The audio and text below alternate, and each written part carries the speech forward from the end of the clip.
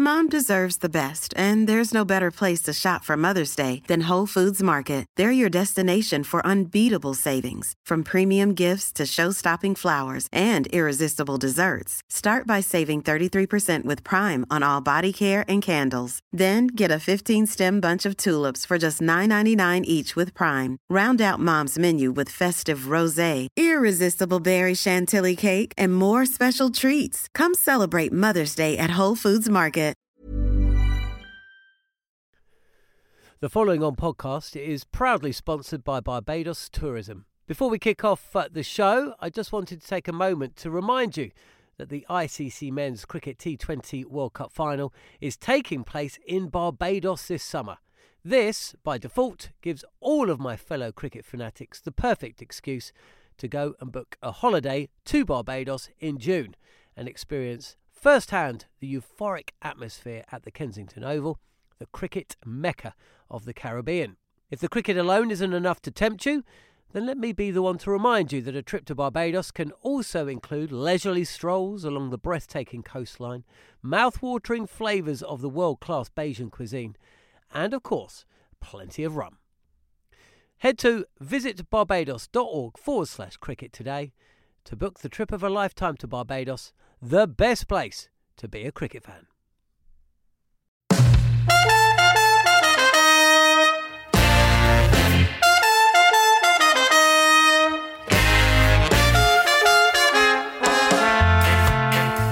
Well, hello and welcome to the Following on Cricket podcast from TalkSport. I'm John Norman, alongside me Jarrod Kimber, and it's been about an hour and a half since the miracle of Headingley. 1981, 2001, that can be consigned now to history. It's all about what happened here at 2019. Ben Stokes, well, where do you start? You're listening to the Following on podcast on TalkSport.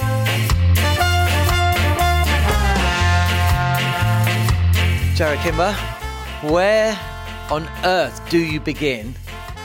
This is easy. We get rid of our normal format because our normal format just got reverse swept out of the footmarks for 6 into the Western Terrace, John. I think that was the moment that when was the moment you believed that England could win this? Not could.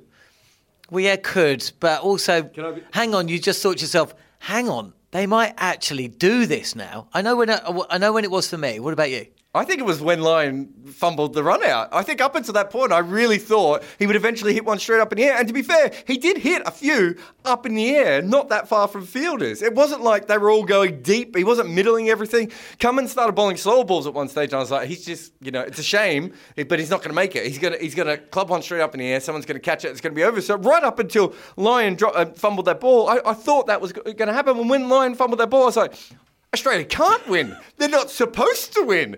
Something has gone wrong here. And then the next ball is plumb LBW and it's not given out. So that I was that late. You were earlier, obviously. For me, it was, let me just check this because I can't remember if it was Cummins or Hazlewood. Actually, you'll know.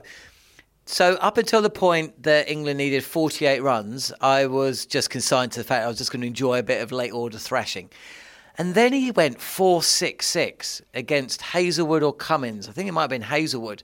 And it suddenly brought the equation down to about 27. I know that maths doesn't quite work, 28 and all that, but it's that not a day for maths. It was that point.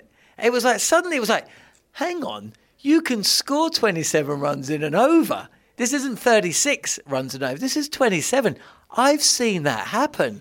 And then when it went to 18, I started to believe, because then you're starting thinking of Carlos Brathwaite in the World T20. But I mean, we've just witnessed the greatest test innings in history, haven't we?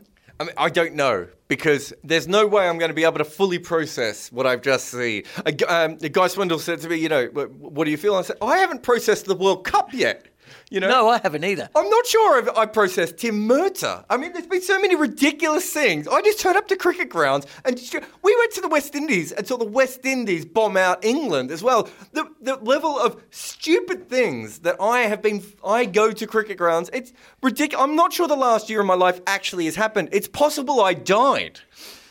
let's not forget, Sri Lanka went to South Africa and beat South Africa. Only 2 countries have ever gone to South Africa and beaten them in a test series.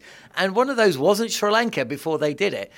On the way down to the press conference, Tim Wigmore, who writes the Daily Telegraph, said, that was a bit better than the World Cup, wasn't it? I looked at him, I was like, I forgot the World Cup even happened. Well, there was a point where everyone was like, this is better than the World Cup. And I was like, I don't know how to actually compartmentalise my mind to remember all these different things. I know that in both occasions, my body felt different. When he played that reverse sweep, and perhaps again when he played the shot off Cummins when he scooped the ball over his head, I'm not sure that I shouldn't have seen a doctor at that point. It was so weird. And then the ball that just went over the boundary of Lyon. Lyon, yeah. Yeah, down here. So it's under us. So I had to jump up. So it's like everyone in the press box jumps up because of the angle. And then suddenly, there were 12 people touching me. I think people had flown from the back row down to say, it was like nothing I've ever seen. It was incredible. But maybe the same thing happened in the World Cup. It's just I finally had to come down from it. And then I'm back up there again. For me, one of the moments was shortly after Harris had kind of technically dropped Ben Stokes, Cummins bowling. It was probably the worst shot Ben Stokes played all innings, actually. And then he flicked one towards square leg and 2 fielders converged and one of them dived, a little bit like, remember Glenn McGrath against Michael Vaughan in 2002-03. And I just turned to my Guy Swindles and oh, that's it then, he's out. Oh, well. Oh, no, so it's gone for 4. But how many times did he hit a ball in the air near someone and he went, oh, okay. And it was that constant thing of, oh, well, that's a shame. Well, it was fun, wasn't it? It wasn't that fun, everyone. And then it would just find the gap. It's like he has this supernatural ability to miss-hit in the exact right area over and over again. And yet he was controlled as well. It's all very bizarre. It is bizarre, especially when you then consider that with 2 runs to win and 1 run to tie, and we are now entering, what was that programme called? Twilight Zone. Guy Swindles is here. This is Twilight Zone territory. This is Edgbaston both ways, as my brother described it afterwards. This is unbelievable, and Jack Leach should have been run out. I called it. I said, "Oh no, he's about to be run out." I was just, I had way gone beyond the ability to really speak or think or function, which is not good when you're on radio. And Nathan Lyon dropped the ball. And not even the first time he'd done it. He almost stuffed up the Butler run out as well. And this one, it was so simple. It was just coming in. I mean, it was over. It was over. He is about to be run out. I should have said Leach. Leach is about to be run out. You could see it all played out. He was never going to get behind the crease. The ball was in the hand of the fielder at what would have been short gully-ish, kind of short third man. It had been picked up. It had been thrown towards Nathan Lyon, who was standing behind the stumps. We know what's about to happen, and it's basically South Africa in the last over of the World Cup '99. It was Clousner and Donald. That's exactly what happened, except that the very simple throw was stuffed up by Lyon. And then next ball, he's plumb LBW. He's pitched the ball in line, he's straightened it, the umpire gives it not out, and of course, they've wasted a review, like an over before, on something that they didn't even think was out. They used their last review on something they didn't believe was out.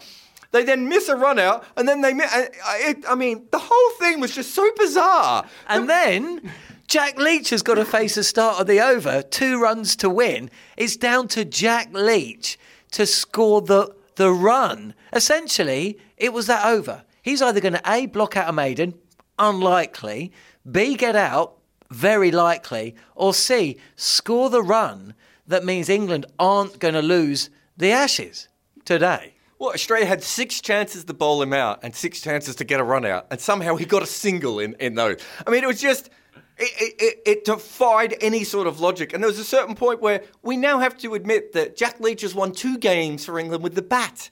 I mean, the world has gone completely crazy. It makes no sense at all. And I'm watching him bat. He almost got bowled for the second time in the match around his legs by a seam bowler, and yet he somehow won the match with a 1 not out, which he scored right at the end.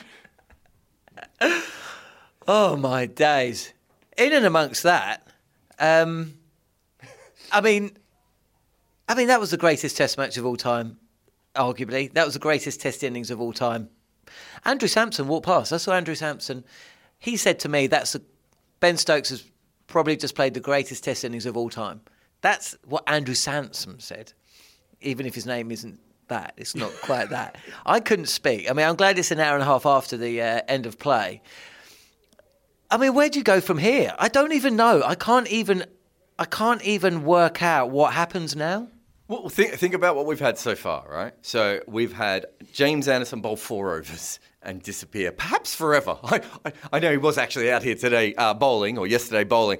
You had that. You then had Steve Smith come back from his ban and score 100 in each innings.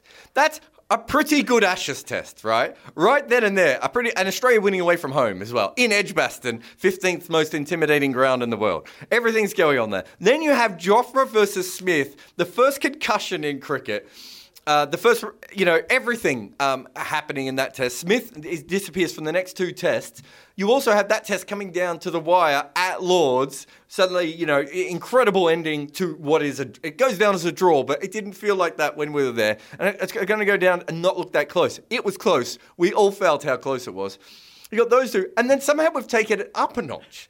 And when I did my book on the history of Test cricket, the two test series that I wanted to debunk the most were 2001 Australia-India and 2005 Australia-England. Only because I figured if you look through the entire history of Test cricket, there had to be other series out there that were as good as those two. Turns out there are very few series in the entire history of Test cricket anywhere near as good as those two, and they deserve to be known. We're on the way. We're actually on the way. Now, anything could happen because, at this stage, Jofra Archer could give birth to an alien in the next test, and I would not be surprised. Maybe him and Ben Stokes are going to get married? It is. All of these things are... Manus... Well, hang on. Steve Smith could come back for that test match, and so could Jimmy Anderson. Exactly. I don't... it is ridiculous at the point. And, let's be honest, almost... you said it was the greatest test match ever played. How bad was some of the cricket in this test match? It was abysmal. It was even without all the errors, umpiring errors, running between wickets, overthrow errors, terrible shots. What was Chris Wokes doing with his shot? What was Johnny Bairstow doing? So what about James Pattinson? He bowled, 18 overs for 25 runs, and then he went for 12 runs in an over. The whole thing was terrible. Joe Denley's innings... Yeah, you think I'm going to forget about that? I'm not going to forget about that. Hang on. We woke up this morning, not together. Not that there's a problem with that if we did, but we are both married to other people. I read with disbelief that the innings by Marnus Labuschagne was being held up as the standard bearer for how Test cricket should be played in this country. Marnus Labuschagne, who edged behind 4 times... was caught, or rather dropped 3 times and caught from a no ball. That's how bad the standard of batting had been. That innings has been written, and you can go and find this article, as the standard bearer for test match batting in this country. That's the depths that was plumbed. And that doesn't even bring into discussion the first 2 innings where Australia were bowled out for 169, or whatever they were. 79. And then England were bowled out for 67. Remember, Australia were bowled out for 179, and England bowled terribly for an hour and a half in the middle of that. And then England came out and were bowled out for 6. The errors in this... we just talked about it. You basically had a run-out error but by Nathan Lyon. Mm-hmm. You had a review error by Australia where they reviewed something that couldn't technically be out because of the laws of cricket that have been around for a while. Followed by a run-out error where they should have won the game, a simple fumble from Lyon. Followed by a terrible, terrible umpiring decision. The levels of sheer ineptness that got us to this incredible moment in Test cricket. The whole series has been like that. We've come into a Test series with 1 batsman. And no umpires. Well, 2 batsmen now. Because Stokes has hit 2 centuries and Smith has hit 2 centuries. But coming into the series, 1 batsman, I'm sticking by that. Surely now, after witnessing what we've seen here, there can be no excuse from either side, but especially England, for ever batting like they did in the first innings. Yes. I mean, look, the template's there. Okay, not the miraculous like switch hit. No, it wasn't a switch hit. Reverse hit sixes and the ridiculous of Ben Stokes' latter innings. I'm talking about. Can you remember the other innings Ben Stokes played? Because he actually played 2 innings within one. Yeah.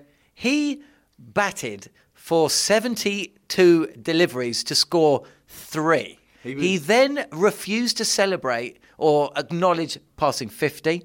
He reached his first 50 in 155 deliveries and then pretty much got to 100 in 40 deliveries, which it turns out was him still taking it easy. He didn't acknowledge the century. And then, a little bit like Steve Smith at Edgbaston, but with a little bit more jeopardy attached to it, he just obviously went cheat mode at a computer game and knew all the cheats, and I don't know what happened after that. So on day 2, T20 cricket was ruining all batting, and then on day 4, he won a test with T20 cricket. Yeah. It's a weird world, is all I'm saying. Yeah. Look, I mean, essentially, I don't think England can bat particularly like that and survive against Australia in all the time. Only I think this pitch, the way it had sort of maybe not died down, but eased off a little bit. As it was always going to do, actually, isn't it? And the afternoon's easier to bat on and when the sun's out and all that stuff. Which is fair. So I'm not sure that that's a template, but I think what teams have to, and England more than anyone, weirdly,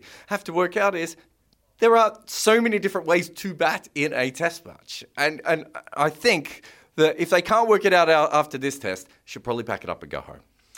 Did Australia buckle today? They didn't bowl as well as yesterday. I thought they were outstanding yesterday with the ball. At times today, I was like, what are you guys doing? I mean, Tim Payne, let's talk about specialist wicketkeeper. He was fumbling all over the place. I didn't think they got their field placings dreadfully wrong at any time. But, there were certainly times when, had they retained the pressure of yesterday today, don't think they would have been in a position for Stokes to do what he did. Having said that, they pretty much won the game except for one bloke, They did what they had to do. So I don't know if they choked or it was an incredible innings. I mean, realistically, did they not create enough chances to get Stokes out towards the end? Probably. And Leach. Yes, they did. But boy, oh boy, it really was ridiculously breathless stuff. Who's going to win the Ashes? Well, I think Ben Stokes might win the Ashes. I mean, Ben Stokes, Jofra Archer and Steve Smith might have all won the Ashes at different times so far. I mean, it's a good question. How many tests are there? I believe there's 2 to go. Well, one of them is going to be interrupted by nuclear war, and the second one, the aliens will invade. So it's going to be tough from here on in for any prediction. Both of those would still leave enough time in the test match to force a victory when you consider how these two teams bat. Look, final word, really.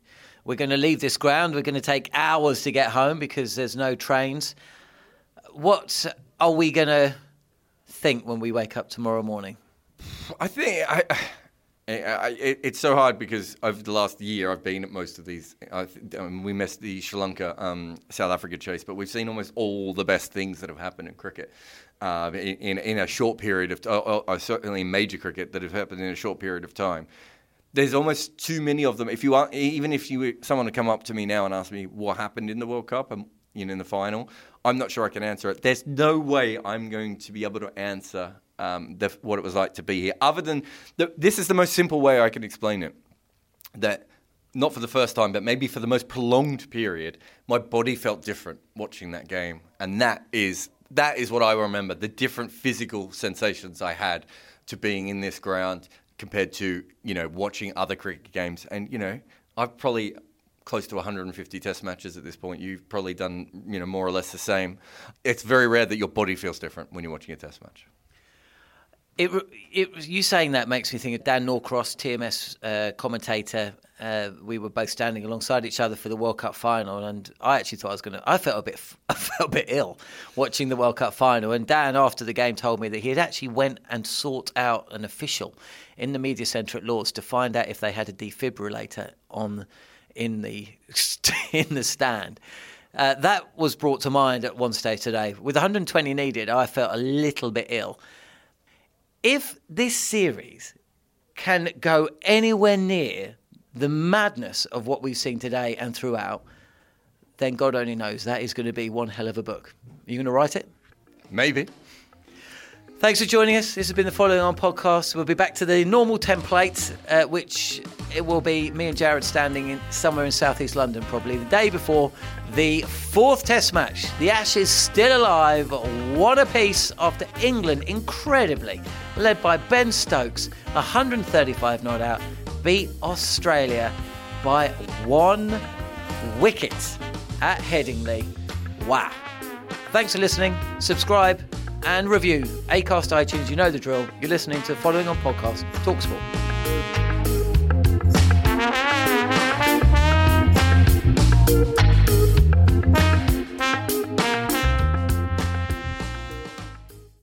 The Following On podcast is proudly sponsored by Barbados Tourism, and this is your gentle reminder that Barbados is the best place to be a cricket fan. With 8 matches from the ICC Men's T20 Cricket World Cup Series taking place in Barbados this summer, including the final, you can experience the summer of a lifetime by booking today. Aside from immersing in world-class cricket in the sunshine, Barbados is the dream destination for all travel enthusiasts. It is where adventure meets paradise, the culinary capital of the Caribbean, and better still, the birthplace of rum. If you're keen to unite with cricket fans across the globe for what is set to be an unforgettable summer, then head to visitbarbados.org/cricket today. Mom deserves the best, and there's no better place to shop for Mother's Day than Whole Foods Market. They're your destination for unbeatable savings, from premium gifts to show-stopping flowers and irresistible desserts. Start by saving 33% with Prime on all body care and candles. Then get a 15-stem bunch of tulips for just $9.99 each with Prime. Round out Mom's menu with festive rosé, irresistible berry chantilly cake, and more special treats. Come celebrate Mother's Day at Whole Foods Market.